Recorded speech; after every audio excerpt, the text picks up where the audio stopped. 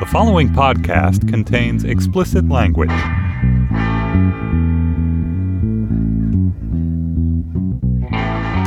Hey, this is The Moment. I'm Brian Koppelman. Thanks for listening. This podcast is a long time coming. My guest today is the great Don Winslow, who is one of my favorite writers, has been for a long time. And Don and I attempted to do a podcast a couple years ago upon the publication of his last book, and it got lost. It's the lost episode. And people have been asking us online. We go back and forth online a lot, and folks have long asked us to have a conversation with microphones in front of us. So Don Winslow, who's the author of books such as The Winter of Frankie Machine, The Dawn Patrol, Savages, The Cartel, all those books are books I've read the day that they came out and loved. And his new book, I think, is his crowning achievement. It's called The Force. And Don Winslow, thanks so much for being here, man. Thanks so much for having me, man. Let's little reunion here. It is. It's a reunion. I mean, you and I have had many false starts in life. We have. Because Dave and I basically only have two projects in our lives that we thought should have been movies and weren't. And one of them, and the one that really crushed us for a long time, and you, was your book, The Winter of Frankie Machine, which we campaigned to get and got to do it and wrote a script that worked. And we had Martin Scorsese and Robert De Niro attached to it, and it crumbled. Yeah, it did, And we talked one of the things that I loved about that experience was getting to know you, because we loved the book so much that normally when you adapt a book, you just take it and go. But we included you in the process. You did, absolutely. Yeah. We got to know each other. We got to be friends. So yeah, so something good came out of it. Something came out of it, but someday maybe a movie will. So, man, I got to just say, this fucking book blows me away. Oh, thank you. Stephen King says that it's the godfather of the modern era about police. And when you and I talked before, I said, I'm always reminded of Mario Puzo and Fools Die when I read your stuff. And I have to imagine that hearing something like this being compared to that book means something to you. Oh, my God, amazing. Look, The Godfather is iconic, both the book and the film. We're always quoting it, right? Yes. Every time it's on, and it's always on. We'll watch 5 minutes of it. Don't you do that when you're clicking through the... Well, I can't watch 5 minutes. I have to watch the whole thing. I'm more disciplined. I mean, I spend you're a novelist. I'm a screenwriter, so I keep going. You keep going, right. Well, so, I just figure it's work because basically Dave and I pepper our show with Godfather's references. You do, absolutely, yeah. So, and by the way, I love the show. Oh, well, thank you. That's sweet. I love hearing that. That's great. And you've been very kind about it to me online and in person. But I want to. Here's the thing: when I think about your work, and I haven't read all your books, but I've read almost all of your books, and certainly all of your modern books, like the books that you love that you've written. I've read them, some more than once, and especially in this day and age, I've come to think that what really compels you a lot, and what I find fascinating in reading, is this question of code among men primarily. But code and hewing to a certain code is sort of an old-fashioned idea in a lot of movies. But I think you raise it as a question very often, which is, what happens when people substitute code for actual honor? Mm-hmm. What are the consequences of that? Yeah. Because you're someone who values code. And code of loyalty. Yet it does seem in your work you're aware of its limitations and of the danger of believing in a code above all else. Can you talk about that a little? I think I'm aware of the danger of believing in anything above all else. You know what I mean? Yeah. I grew up in a neighborhood where code was everything. I grew up in Providence, Rhode Island area. And, in that neighborhood, you kept your mouth shut. You were loyal to your friends. You were loyal to your family. You were loyal to your hockey team, and that was an ethic that I grew up with. So sure, I found it fascinating. And by the way, all kidding aside, it's something I really believe in. I've often said, I think loyalty is the prime human virtue. I don't respect people who aren't loyal. But that's where it gets tricky. It does. Because I know that that's how you are. And part of the reason that you and I, through some like professional difficulties that affected us, we always had warm feelings and considered one another a friend is because we actually kept our compact with one another. We did. And that means a ton to us too. But the books, right? So The Godfather's all about how a code like that can save you while it damns your soul, maybe. Right. But your books, The Force, is about a guy with this incredible sense of code. And I think in the world we live in, where loyalty to a certain kind of ideal has been stressed more than anything else as what certain people really value. It does seem like the book is questioning. This book, more than others of yours, others have questioned institutional loyalty. But this one seems to actually be questioning the whole idea. Yeah. You know, I've been wanting to write this book forever. And I finally felt that two things had sort of come together. I'm going to answer your question, I promise. I want to hear all this. That it was the time for me personally to write this book, because I think I finally had the skills to write it, finally had the chops to write this book, after 20, 30 years of doing this. But that also it was the time socially and politically to write this book. So the subject of what are you loyal to comes up, and I wanted to write a book where a guy, and a cop in this case, is faced with impossible choices in regard to loyalty. Do I be loyal to my brother cops, who are one kind of family, or am I loyal to my family, my blood family, my wife and my kids, when those things come into conflict? Am I loyal to the oath I took,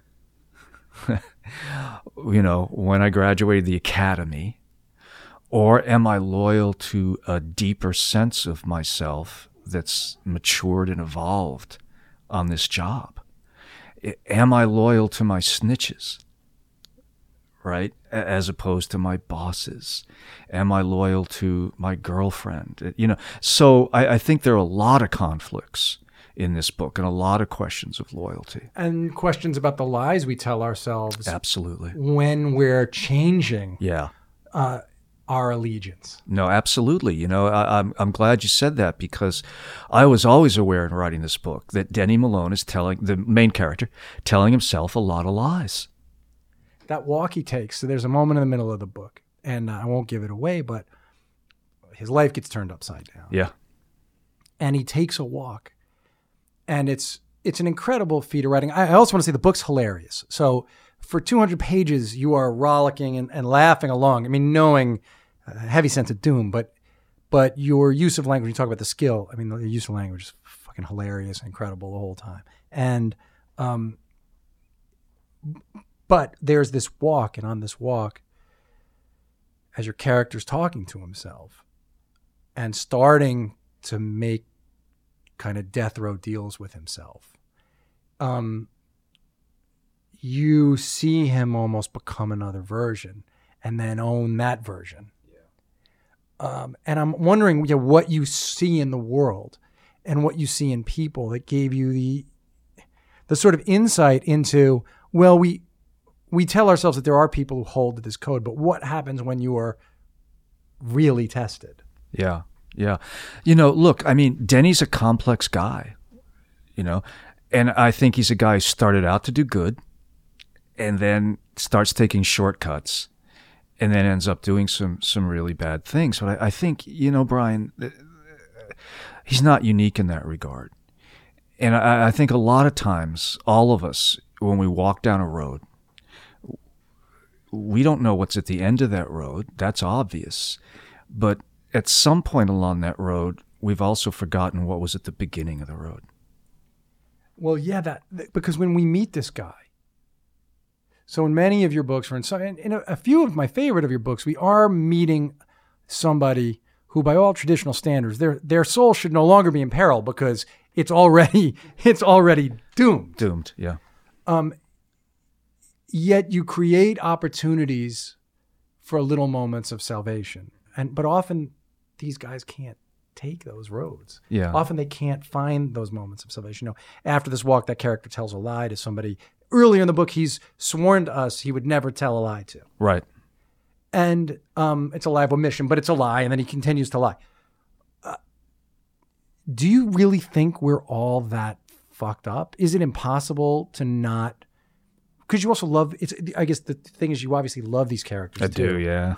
Because you've imbued Denny with characteristics we'd all like to have: an incredible sense of poise under pressure, a huge ability to laugh at himself and his surroundings, all sorts of. He's very smart. He's very tough. What fascinates you about these kind of people? Well, look, you talk to these cops, especially in these special units. So you talk to veteran detectives. These guys are rock stars. They're movie stars. These people. They walk into a room and they have a charisma and a personal magnetism and an ego and pride. That's what helps them do their job. What you realize is without those abilities, and by the way, I think also without the self-deception abilities, they can't do that job. So these guys walk into a precinct house, heads turn. They're out on the street. People know them or even just sense that power and that feeling. And then when you really think about it, these are guys who go through doors. On the other side of that door, they don't know what's there. Guns, dogs, grenades. They go through the door anyway. And that takes a certain kind of personality and a certain kind of confidence and a self-deceptive belief that nothing can ever happen to them. Yeah. And so because you're a writer who can't live that way, there's something about that. Oh, of course. Come on. To you. Absolutely appeals to me. Sure. I think it appeals to everybody. But there's also, it raises the question of when someone is that we're very quick, right? So when this would all have gotten reported then in the news, we would all be quick to only hate. Absolutely. And it does seem like you're interested in the question in many of your books of what happens when someone, at the same time, someone is doing good for some segment of society, they're benefiting themselves at the same time. Yeah. And how our whole system is set up, our whole system sort of incentivizes people to do that. You're quite concerned with systemic failure in these ways, it seems. That's the book I wanted to write.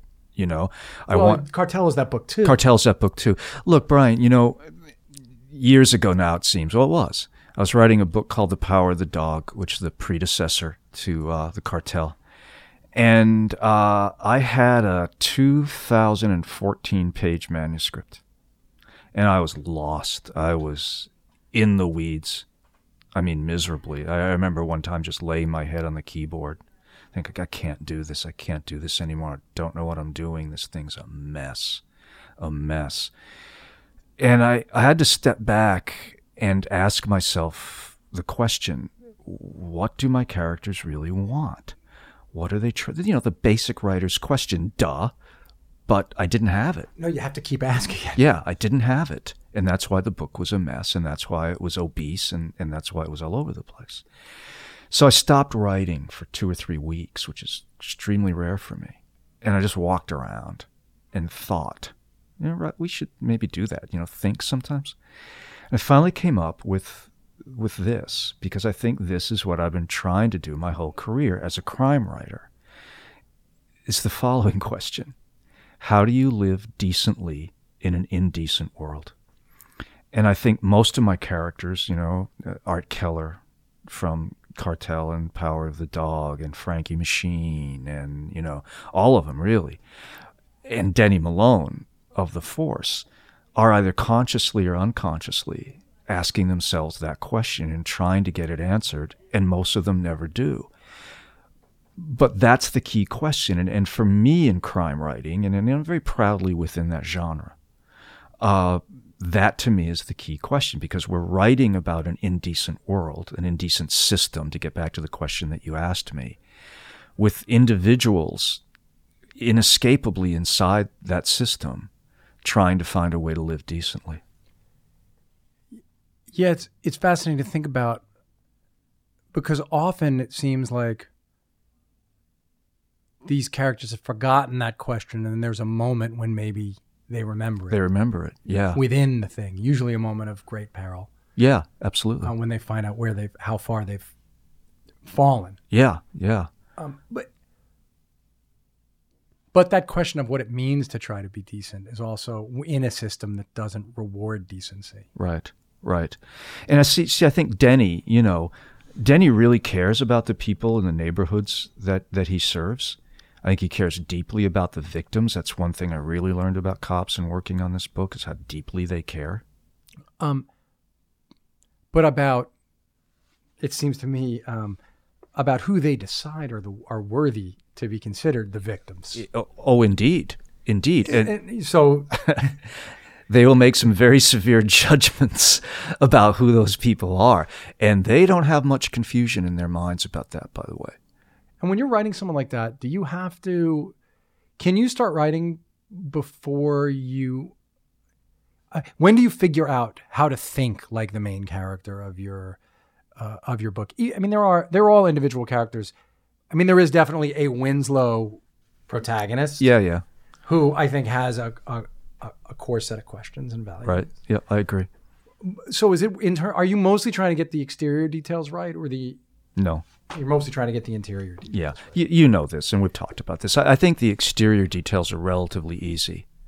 And they require work and they require research, skill. Of course. They require technical skill, but they're relatively easy. What is harder, much harder, and again, I think you'd agree, are the interior details, the thoughts, the emotions, that inner life, particularly with people who are constantly telling themselves lies.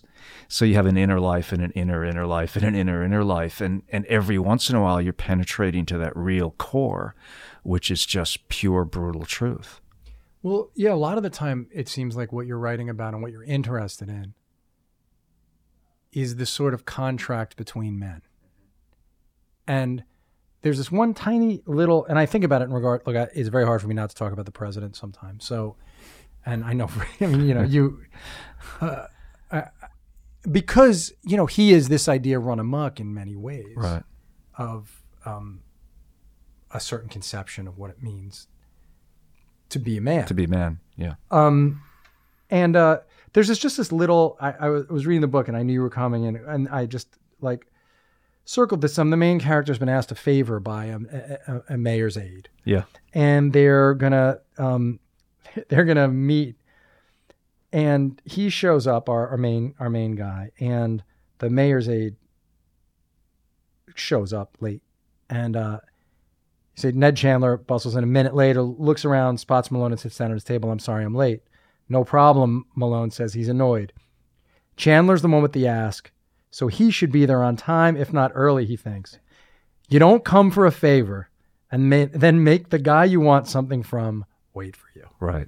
Now that is a line that any protagonist in one of your books, that is clearly something you really believe. It is, yeah. So I felt like, oh, that's Winslow just giving us. You may hide in a genre, but you write very. I guess because I'm trying to get at is, to me, this is as much one long personal book as like a book by Trollope or something. Like you're writing to me this. All about Don Winslow, I believe you're writing about the way you see the world all the time. Sometimes. Yeah. I mean, this book is the only book I've ever written that's seen through one character's point of view. Yeah, I've noticed it. I noticed when we didn't go in the room in the whorehouse with the other guys. Exactly. You're staying with him. I stayed with Denny the whole time, which is unusual for me, and I think, frankly, harder to do. But listen, let's just be blunt. Let's be honest with ourselves. As writers, I mean, we write from our own experience. There's nothing else we can write from at the end of the day. Well, it separates good writers from not good. We write good writers write their obsessions. Yeah, yeah. So there are certain things I think about being a guy, being a man, trying to live decently in this world. There are some things that I learned from my old man. There are some things that I picked up on my own. And sure, they're in there. when you go through life though, so like I feel the exact, my friend Mike Birbiglia feels this way too. And did a half hour of his comedy special is about when people are late, the selfishness of lateness essentially. I hate it. Yeah. But as just a sign of sort of like those kind of political people who will bullshit you and when they need you act like they're your friend. Sure. But I often wonder this about you, like how do you get through the world? Are you just constantly walking around in a state of disappointment about the way people don't live up to what they're supposed to live up to? I'm not. I'm really not. It's one thing that my father drilled into me. And he always said, look, expect more from yourself than you expect from other people. And you'll be a happier guy. And he was a military guy. He was a military guy, 17 years old with the Marines on Guadalcanal, spent 20 years then in the Navy, but yeah, the promptness thing was a deal. If you weren't 10 minutes early with the older Don Winslow, you were late, And have you raised your own son with the same set of... I'm afraid that I have, but you can raise your son, but you sure as hell can't raise your wife, And my wife, I've always said, baby, I shouldn't buy you a watch. I should buy you a sundial because that's just about, as precise in time as you can get. You have to watch Mike Birbiglia's latest stand-up special. I should. I love it. It's all about this question. No, Yeah. because his wife's late to a yoga class, and Right. she's asked him to come to, and it's a great, it's a really great, and I know it's all true. My wife's the most punctual human in the world. Is that right? She made me I was always on time. Yeah. But she made me. She made you Amy's more on my time. better in every way, and that's one of the big ways. She's just always. I'm early for everything. It hurts my stomach when I'm running late. Me too. Yeah. You got here early, and we started early. I did. Yep. I mean, related to this idea, because I've been trying to think a lot about the Winslow character as a way to get windows into who you are. Because although you're on social media now, you are still a private kind of a person. Pretty private person, yeah. But it seems you're also interested in what happens when people don't understand the limits. Like you write about people with great capability, but if they don't understand the limits of that capability, they're going to walk into trouble. And it's when I wrote this down about Savages. I was like, Savages is all about that. And it seems like a certain kind of arrogance you admire. Yep. But for you, it's like the modern Achilles heel. It's the tragic flaw. Listen, I, as a kid, 6, 7 years old, I loved to read Shakespeare. That was my thing. I was that kind of geeky kid who was flunking English in high school, but going home and reading Shakespeare. Sure. Right? So I'm schooled, I'm versed in that tragic flaw and the tragic character arc. And one thing we see time and again, going back to ancient Greek literature and up through Shakespeare and up through the present, is hubris. Hubris is the thing. Sure. Is the thing, that we can fly so high, and people who are gifted, with great talents, whatever they happen to be, fly so high and then fly too high, fly too close to the sun and come crashing down. How do you avoid falling prey to it yourself? Do you think part of it, I often think that I'm lucky that my career didn't really start till I was 30, and then in increments it's all happened. We have that in common. Yeah. So do you feel that that's a helpful thing for you? Absolutely. That the real great successes for you happened have happened as you've gotten older? Yeah, I think. Listen, you don't think that when you're young, right? No. It just makes you when you're rejected. How many publishers rejected your 15? 15 publishers rejected your first book, including the one I'm with now. That's really? Yeah. I hope you charged them a little bit extra for that fact. We'll see. But I think that by the time my first book was published, and I was 6 or 7 books into my career before I could quit my day job, I'd been pretty beaten up. I knew about failure. Personally? Yeah. I knew about how to survive failure. I knew that I was not God's gift to writing.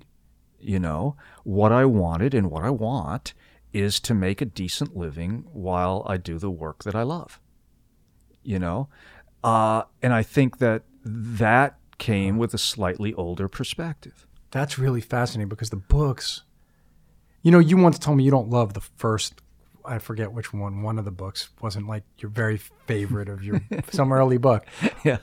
But you write with such confidence, and even before you were really successful, the books feel like they're written by someone who isn't afraid to show how much he loves using words. That's probably true. You know what I mean? When look, it takes a lot of a weird kind of ego to publish a book or make a movie or a television show, doesn't it? Because what are you saying to people? You're saying, what I do is worthy of your time and money. Yes. Right? Especially your time. And what else is there? Time is life. Yes. So on the one hand, there's that ego, right, that says, man, I wrote this. You should read it. Right? So when I sit down at the desk, or increasingly stand up at the desk, by the way, I have to psych myself into it. I feel like I'm a pitcher coming in at the 9th inning. Throw strikes, baby. That's all I want you to do. You're Al Rabovsky or something. Exactly. You have to, the Mad Hungarian. You have to put yourself in that trance. That's right. Throw strikes. Do you know what I mean? And so I do. I put myself in that state of mind that I can do this like you wouldn't effing believe. You know? Now, the hour before that, the few hours after that, no. I'm not that guy. You know, but when I step up to bat, to mix metaphors, you're staying in baseball. It's fine. Thank you. That puppy's going over the left field fence. Right. It just is. And so, okay, for a lot of the people who listen to this, so I agree. We all have to hypnotize ourselves. To do this work. Yeah. Some of the scenes in The Force, you know, and they're all with Denny. But there's some of the scenes where Denny's especially angry or especially kind of worked up. I would take the hip-hop music that's alluded to in the book and pump it up on the speaker. NWA or the modern music. Yeah, all of it. Whatever mood I was in, to get stoked, to get mad. Love it. I'm kind of a method writer, you know. Some of the softer scenes, you know, particularly between Malone and Claudette. Then I've got the jazz on. You know, and try to slide into that feeling. I write to music. A lot of people don't do it, but I write to music all the time. I do all the time. I don't write to music in headphones as much. I like it on a speaker. Yep. In headphones, sometimes it's too intrusive. It's too much. But if I have it on in the room, it really helps me find the rhythm of the scene I'm writing. So you do that. Yeah. Do you I also have a heavy punching first? bag in the office. You do? Yeah. That's a great thing for you to say, even if it weren't true. But it just goes with the character really well. I'm afraid it's true. There are times in that psych up thing where I just go and wail on that. Where is your office in relation to your house? It's a minute walk. So can you talk about your routine? What does it look like? My routine is exactly that, man. It's a routine. Tell me. I'm a working class blue collar writer. I have routine too. I want to hear it. Yeah, what do you do? I get up at 5. I'm at my desk at 5:30. I write till about 10. I hike or run 4 to 6 miles, a little kind of mix, depending on how I feel. I come back and I work till 5:30 or 6. So how many hours are you writing a day? About 10. Actually writing? Writing or researching, yeah. Right, real work. But in the morning, easier to generate pages first thing in the morning? Absolutely. Or both, or absolutely. More of the research in the afternoon, the writing in the morning? Yes. Yeah. Yeah. And when you have to deal with phone calls, where do you throw that in? When do you kind of open yourself up to interact? Afternoon. Yeah. Those first 4.5 hours, prime sacrosanct. Time. Do you eat before? I have an egg. Between this is embarrassing, man. No, man. This is what people need to hear. About 5:15. Because I wonder if did you have to when you were still working a day job and you were writing 6 novels, right? Because people always say they can't do this because of the time. And I mean, Dave and I wrote our first movie, the one that got made. I got a career by doing it 2 hours a day every day before work. Exactly. So I want to hear from you how you did it. No, that's exactly how I did it, man. I was failing as a writer. And what were you doing for a job? I was cobbling together a living at the time doing 3 things. I was directing Shakespeare at summer programs at Oxford University. This sounds so weird, but it's the truth. I'm not going to lie to you. I was leading photographic safaris, and I was a private investigator or a trial consultant. So I was traveling all over the world. I'd be in Connecticut or California as a PI. I would then fly to London and then be at Oxford University in some crap room and, eating horrible food in the dining hall and directing Twelfth Night or whatever. Which had to be kind of fun. It's great. I would think. I loved it. I've loved all my work, by the way. And then I would fly down to Kenya. Amazing. And take people around and chase leopards, So at one of those points, he's a professor at Barnard up the road, dear friend of mine that I taught for at Oxford, Jim Basker. And he said to me, you've been talking about writing a book for years. Why don't you stop screwing around and do it? Well, it's like painful. How old do you think you were? 30. That's great. Guessing. And you hadn't written a book yet? No, sir. Tried. Yeah, sure. Late at night, alone, whatever, but not more in a dilettante-ish way than like going, I'm in. Yeah. So then after Basker, then I heard Joe Wambaugh, who's since become a friend, on the radio. And he said that when he was a homicide cop in, L.A., wanting to be a writer, he wrote 10 pages a day, no matter what. And those 3 words were the key for me, no matter what. And I thought to myself, I can't do 10. I can do 5. You did right away. You said that. Yep. You understood. I'm going to commit to this. Yes. In a way that makes sense to me. Yep. And then about a month later, I had malaria and dysentery. I'm sitting outside of a fire in Kenya, thinking, man, you better start. Yeah, life goes fast. Life goes fast, and it's treacherous. So what'd you do? How'd you get to start? I got a yellow manuscript pad, and I started in a tent. It's a true story. And I wrote 5 pages. I had a title. I had nothing else. A cool breeze on the underground was a phrase that had stuck in my head for years, because I was at the Leicester Square tube stop in London, chasing some runaway around or something. I don't know. And it was the hottest day in English recorded history up to that point. And this cool breeze came up the tunnel, inexplicably. And this phrase, a cool breeze on the underground, went to my head. So I had a title, nothing else. And I sat down to write. I wrote a cool breeze on the underground on the first page of this yellow manuscript pad. And then I flipped the page, and all of a sudden I'm writing about this kid on the Upper West Side, where you live, who's a pickpocket and gets caught. And the guy who catches him trains him in the arts of being sort of a PI. It was sort of kind of a Dickensian kind of a thing. And eventually he goes to London, where he feels this cool breeze on the underground. And you didn't have an outline for the book. And did you do the thing? Nothing. Did you write 5 fucking pages a day? 5 pages a day, no matter what. No matter if I was tired, no matter if I was on a train or a plane or in a tent in Africa or China, if I was back in Lincoln, Nebraska, where we were living at the time, no matter what, 5 pages a day. Would you go back and read the stuff as you were going? No. You kept it in you kind of kept it in your head. Yeah. And what about now? Do you go back? I go back. Because I have to go back. I go back a lot. I retread a lot.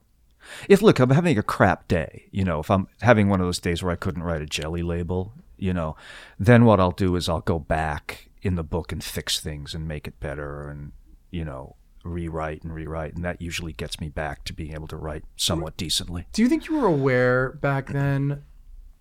That all makes sense from a technical standpoint. What I was thinking about is, so you just have this idea. And it's interesting that the guy said to you, you wanted to be a writer. I mean, what did that mean to you, do you think? Right? A lot of people walk around with this idea that they're meant to be something other than what they are. Mm-hmm. How do you think you landed on this idea that what you were meant to do was this? I always thought it. I thought it since I was a little kid. Was it a secret dream? Yeah, absolutely. It wasn't something you shared at home or with your friends growing up? No. But it was your own secret late at night notion of who you were. Yeah. I said it to one teacher, high school biology teachers, who I'm still dear friends with, who had a jazz class at his house, taught us all about jazz, which is still a huge part of my life, Bill McEnany. And we were sitting in a restaurant one afternoon. I was 18, I think, and talking about life, you know. And I said, I'm going to be a novelist, and I'm going to make my living and do really well as a novelist. That's the only time I ever said it. And what did he say? He said, yeah, you could do that. Oh, that's great. And this past Christmas, we were sitting in the same restaurant, the Ratskeller in Charleston, Rhode Island. And I said, Bill, I don't know if you remember, a long time ago. Did he hold a memory of it at all? Did. And I said, we sat at this booth and I told you this. That's amazing that you were able to make that promise to yourself and find a way to keep it. Yeah, but then I lost it for years, Brian. You know, I think that's what happens. You know, do you think happens. You were scared? I mean, do you think you were scared of failing at it, or scared of saying that's who you, like, scared of the hubristic aspect of Both. I was scared at failing at it because, frankly, the emotional cost of failing at it felt like something I couldn't pay. I mean, I'm saying that because, I was 30 before I started writing, and I know I was, this idea of what if I'm not as smart as I think I am? Right. Or what if I'm not as talented? What if I have no talent? What if I give the word? It's easy to walk around being like, I have a gift for words, but what if I, try, and in fact I don't. Right. And look, I mean, around this time I was starting to really read crime fiction.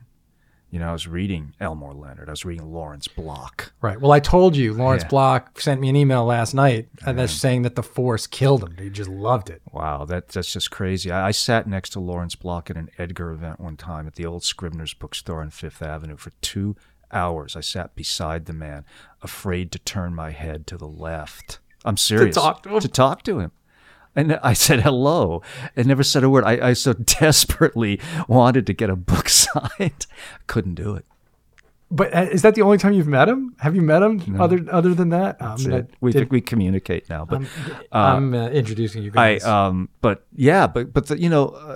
started reading those books. Yeah, I started reading those books. I was a PI here in the city, New York, where we are. So Matt Scudder meant something to you. Oh, Matt Scudder meant a lot to me.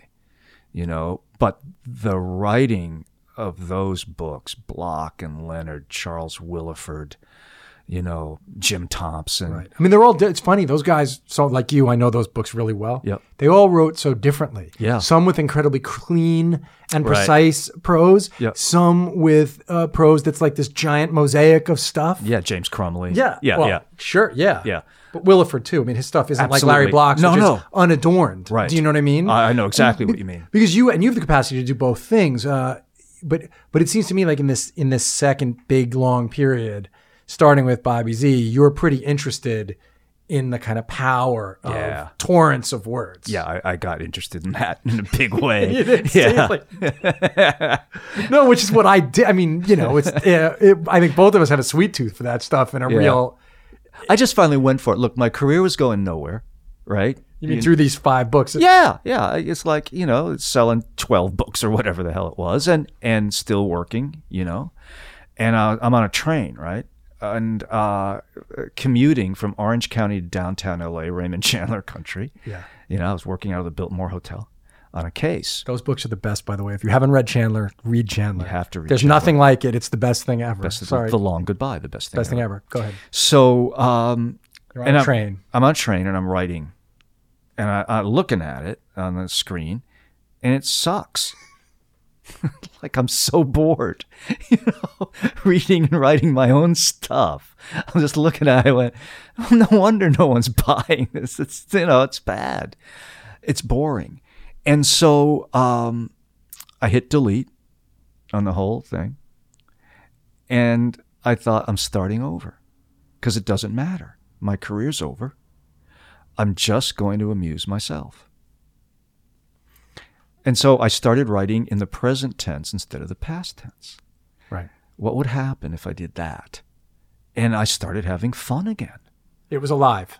It was alive and immediate. That's the thing about, I'm so glad that you just told that story because that is the thing about your work. It always feels, from the death and life of Bobby Z forward, it has this incredible life to it, this Yeah. propulsion to it. There's a joy that you transmit from the one feels in reading the thing, this incredible joy, this ecstatic thing that's happening to you. And it's not self-indulgent because you are transmitting that to us. So is rewriting a part of that for you? Absolutely, it is. Do you take stuff? I would imagine a lot of your rewriting is cutting. You'd imagine that, would you? You'd imagine that correctly, Brian. That's what I would imagine. I'm extremely selfish on the first draft. I just don't care about anybody. And I just write, and I write really fast, like I'm afraid of being caught, which kind of I am. And as the drafts go by, though, I'm much more aware of the reader. And when I get into those middle range drafts, I really want it to feel, if someone's reading my book, it's like I'm sitting across a bar stool from them or across a table from them, like you and I are sitting here now. And that I'm just telling them a story. Right. You're giving this to them. Yeah, it's like, yeah, it's just like, it's intimate, it's immediate. It's just like, we're in a restaurant and I want to say, hey, man, I just heard this thing. Let me tell you about this guy, Denny Malone. But, I want it to have that kind of feeling between me and the reader. Right. But like you've walked in, like for me, it's like you've walked into a bar and there's this sailor there. Right. And he's sailed all over the world and Yep. he's got these great stories and you're lucky enough to be in his presence for a period of time. And you're going to hear it with all that kind of color and life. Because it does seem like part of what you do is go out. Yeah. And try to find a story worth telling. Oh, absolutely. But funny you should say that because as we alluded to, my dad was a sailor and he'd have his buddies over. And they're all non-coms, chief petty officers, Marines, right? Tough, funny guys. Well, I used to get literally under the table. Old definition of literally, people. Definition Thank number you. one of literally. Definition number one. Sorry, you're right. And he would pretend to not know I was there. Great. Oh, that's great. So I literally sat at the feet of some of the great storytellers ever. Wally Fleet, Ralph Caldwell, my dad, some of these other people, Carol Schiff. I remember them to this day. Have you put their names and stuff? I have not. Maybe I should. Some maybe of those I are wasn't. really good names. Really good names. And they voyaged, like you said, the trips all over the world. And they were, they're drinking beers. And they'd start telling, the stories got better every year. And so I thought, man, if being a storyteller, that was just the best stuff ever. So you bring up your dad. Yeah. And you told me before that your dad had this like incredible loyalty to the country and fought in World War II. But then when it came time for you to go to Vietnam, Yeah. he wouldn't let you go. Right. And can you talk about that evolution and how it affected your own view of loyalty? Because as we circle back to this idea that I'm so fascinated by in your You're work. disciplined, man. You were. But relentless might be another word. Well, I mean, I've put the time in. Yeah. I appreciate it too. But I want to talk about how that affected your own view. Because, right, you grew up in a house where guys are always talking about the honor of doing that. Yes. Of serving. Absolutely. So as a young man, you would, of course, think, well, that's my duty. That's right. So what did it feel like when that shift in him happened? What did it tell you about the world? It was a seismic shift for me. Absolutely seismic shift. How old were you?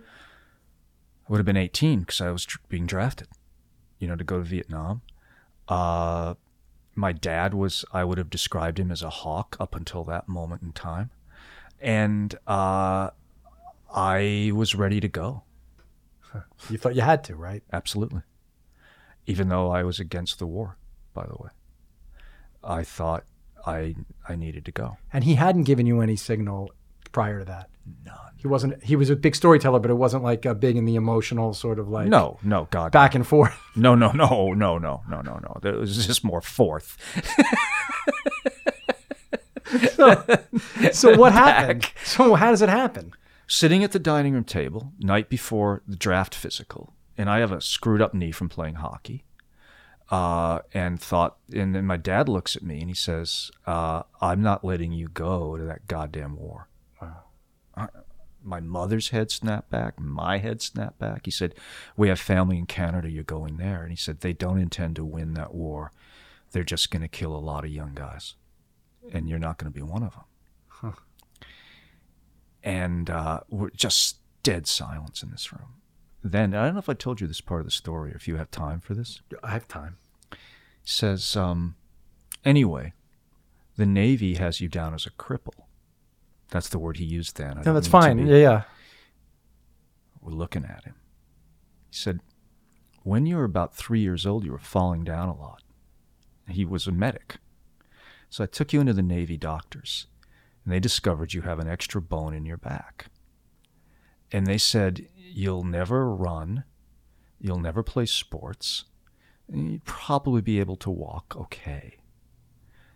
He said, I never told you and I never told your mom, because I didn't want you growing up not doing things. So, but he said, but officially in the Navy records, you're handicapped. So if it comes to that, I'm pulling those records.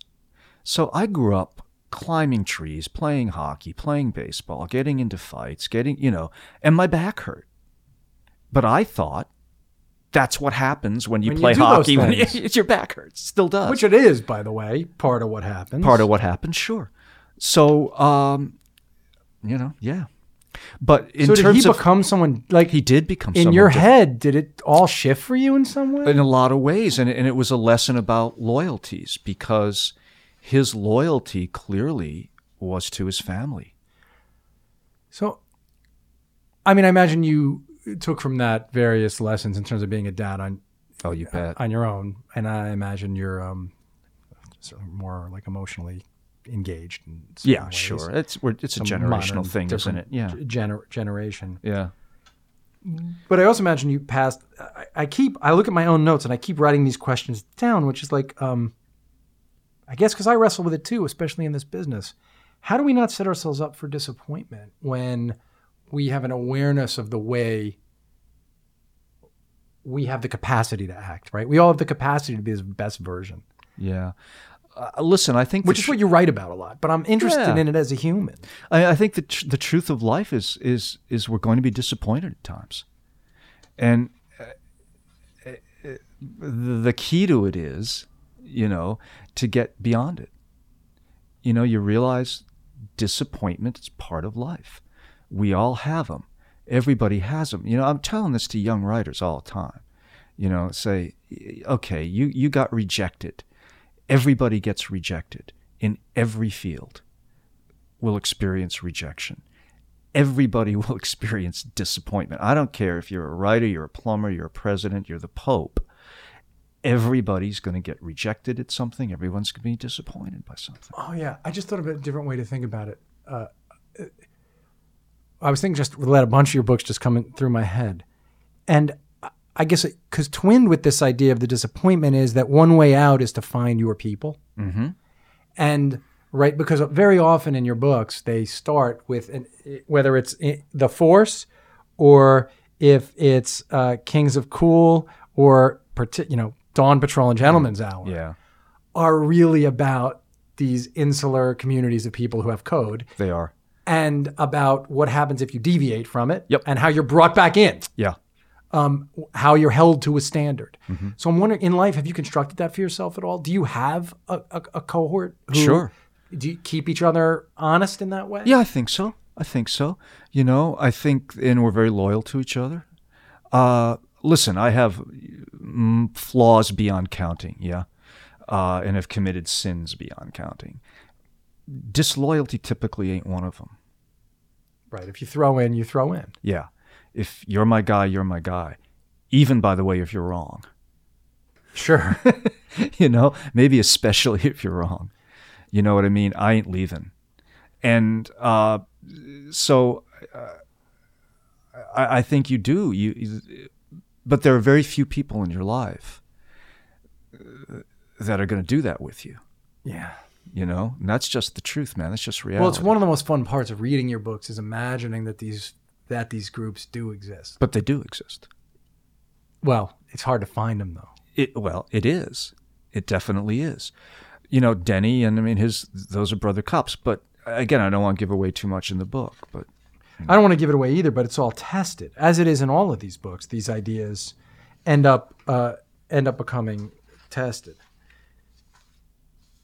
I asked this question. You kind of answered. I had it in my head, which is that in your books, men often live second lives. Yeah. Even young men, they get this new beginning. Yeah. Which I guess to you is, do you feel like, so you had that big moment of a second life in a way. Yeah. And then in a way a third, because you as a successful writer. Brian, my career's been dead so many times I should have bought a cemetery plot.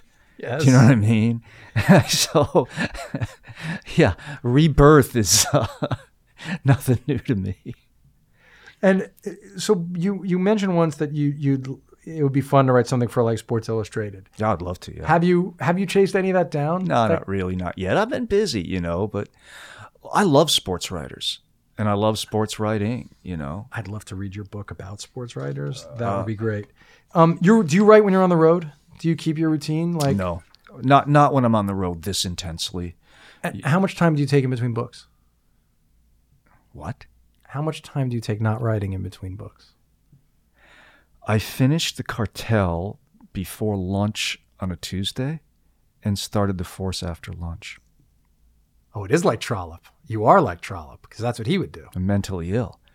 And had you done the research for this already? I was deep into it, yeah. So you were then doing the thing where in the mornings you were finishing the one book and in the afternoons you were researching the other exactly. one. And so is that typical? Typical. And how do you sift your ideas? That's just another practical question. In other words, how do you sift what the next project? So, right, because this wasn't the only idea that surfaced as a possible book for you. Oh no. So how does that process happen? Of like, well, I have these couple of ideas. How do you lean or how do you decide?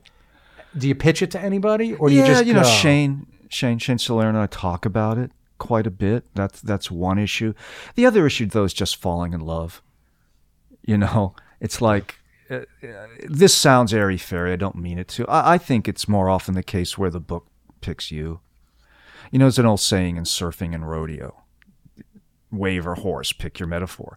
That sometimes you ride the wave, but sometimes the wave rides you. It's the Guy Clark song. Yeah. Sometimes you write the song and sometimes the song writes you. Yeah. And I think, which is a great song. If I'm going to be, Guy Clark's a great songwriter. I think that if I'm going to be really honest, and why not, at this phase of the game, I think it's more often that the book picks me. And I know we're getting to the end here. I'm interested in something personal in a way, which is that it does seem that for a long time you enjoyed being at a remove from your audience, that you were doing your thing and you were kind of hermetically sealed off. Yeah. But you've opened yourself up. Yeah. And I guess I'm wondering two things. One, why?